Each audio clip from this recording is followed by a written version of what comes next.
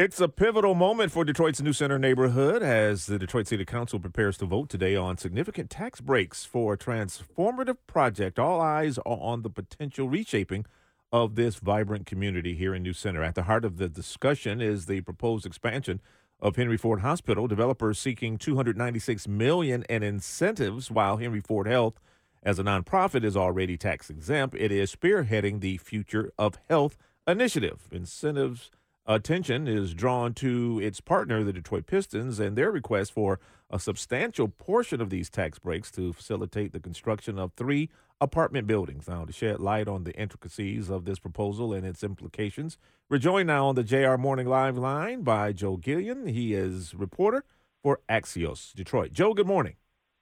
Good morning. Thanks for having me. So, with the city council set to vote on these tax breaks, and I'm sure they're going to hear an earful this morning. What's the general sentiment you think among the residents and the community? That's a good question. I was at the committee hearing on Thursday that kind of teed up this vote, this possible vote today, and a lot of the residents who showed up to the meeting were against the tax breaks, particularly those for Tom Gores and the Pistons. You know, they talk about Tom Gores' status as a billionaire. Why can't he pay for this himself? That's the message from a lot of folks who showed up at the meeting. But there were others who attended virtually. You know, since COVID, Detroit City Council has Zoom meetings where people can stay at home and wait in line to make a comment. And a lot of those commenters were in favor of it. You know, they talk about the jobs. They talk about the revitalization of New Center, which in a lot of ways is already on its way, but obviously a huge hospital expansion, new apartment buildings does change the face of the neighborhood. And that's another piece of it, is how that community impact unfolds. And there were other people at the meeting who were from that area who had concerns about, you know, Henry Ford's partnership with the neighborhood that goes back decades. About 100 years, actually. There are community benefits attached to this too, though, right?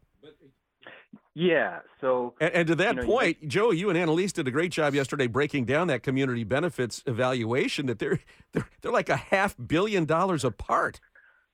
Yeah, well, you know, there's a lot of, you know, tricky math that goes into what is an actual community benefit, and that is where a lot of the disagreement lies when it comes to the neighborhood members who aren't really ready to go gung-ho for this project yet. The hospital says we're going to increase uncompensated care to the tune of $300 million. We're going to be operating a research center in this neighborhood to the tune of $90 million, and on and on. But the neighborhood advocates say, well, is that really a benefit to us when that's part of your project already? Or because you're a nonprofit hospital system already and you're required to provide community benefits in exchange for that nonprofit status, and that often includes uncompensated care already. So where do these community benefits begin with the project already as is versus what are you adding to us because you're asking us to put it in our neighborhood with these additional tax breaks on top? So yeah, there is a huge disagreement on the size of that community benefits package and the value of it. But I'm not sure that that's really going to be where City Council is going to have the biggest problem. I think there are negotiations underway for Henry Ford to make some additional contributions that will satisfy City Council members. And I do think they're going to focus on these tax breaks as well. So we'll see where their votes are. Joe, some are saying that this would be a net positive for the city because taxes will be coming in to the tune of $118 million over 35 years when they wouldn't have before. Yeah, that is, you know, there is a formula for projecting tax benefits that often comes out to a net positive, and I'm not discounting that possibility, but there is some speculation built into that.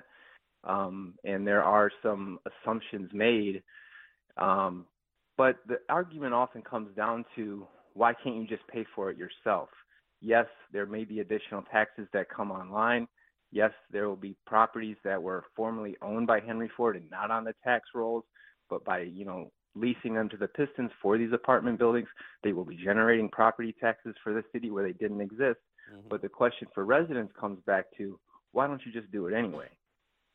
Well, and what is the answer to that? Because obviously there is a premium for doing business in the city. There are, because this isn't a green field, there are extra costs. There are infrastructure costs. What costs would the developers cite? And let's not lose sight of the fact about just how incredible this is. You've got a sports owner willing to invest tens of millions of dollars on housing in Detroit. It's not part of his portfolio, and yet he's doing a lot of this because he wants to help the community. Yeah, I mean, sure, there are definitely positives to it. New Center could use the help, and I should point out the Henry Ford Hospital expansion of $2 billion is not seeking any tax incentive. Right. You know, as you mentioned in the introduction, the Pistons housing development is seeking a substantial portion of this. But just to your original question, in terms of, you know, why do they need the tax breaks? Some of it comes down to profitability, and you know, this is a business deal in many ways. So there, you know, people don't want to be losing money. But just to be specific, the Pistons have said if they do not get the $230 million in tax incentives that they're asking, the return of investment on their apartment buildings will be a negative 6% versus a positive 4.5% return with those tax incentives. Will it be affordable housing part of this as well, Joe? Yeah, so the 3 buildings that they're going to be developing have a total of over 600 units, and they're committing to affordable housing in about 20% of them. And there's a range. Okay. Some of those are considered deeply affordable, which are set aside for people who are making around $20,000 a year in a 2-person household, and there are some set aside for those making a little more than that. But of the over 600 units combined in these 3 buildings, about 130 of them will be set aside for those making below the area median income. Joe, do you think City Council makes a decision and votes today or punts it? If I had to bet, I would say they punt it probably one more week. But I do think there is some urgency in general behind this project. And, you know, Michigan State, Henry Ford, and the Pistons are presenting a united front. They are 100% together on this. They are, you know, appearing at meetings together.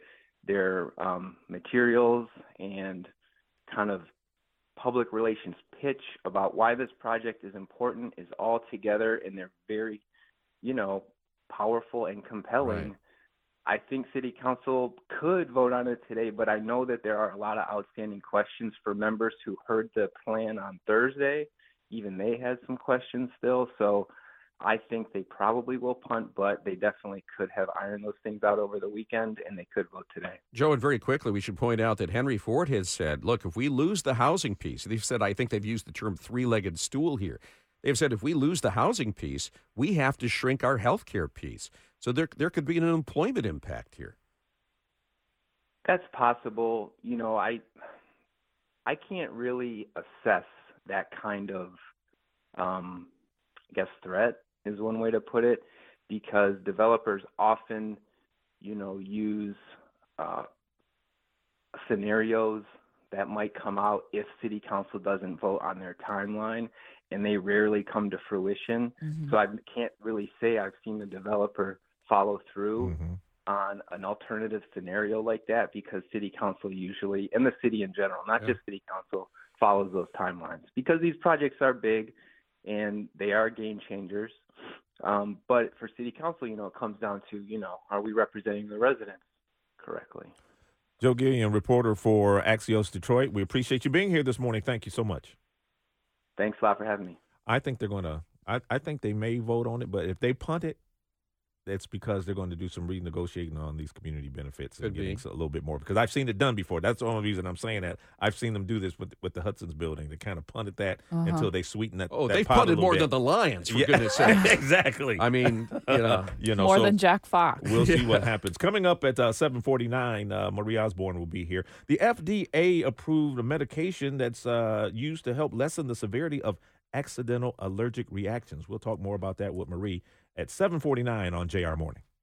I am thrilled to extend a special invitation to you to come traveling with the WJR Travel Club, and the destination we've chosen is a first for us, And it's an exciting one. Late September, we're going to be heading off to Southeast Asia to visit Cambodia and Vietnam. Gail and I are so fired up. And when you read the itinerary for this adventure, you'll be fired up too. First of all, your dollar goes further in Southeast Asia. And when you look at the value that Cruise and Tour has packed into this package, I think you'll agree this 13-day immersive experience that awaits us is going to be a ton of fun, hugely interesting, and building great memories. We're going to get our own private luxury riverboat, sail up the Mekong River. We're going to visit the floating villages, the floating markets, witnessing the wildlife. I understand that freshwater dolphins are a big thing there. That's going to be fun to experience.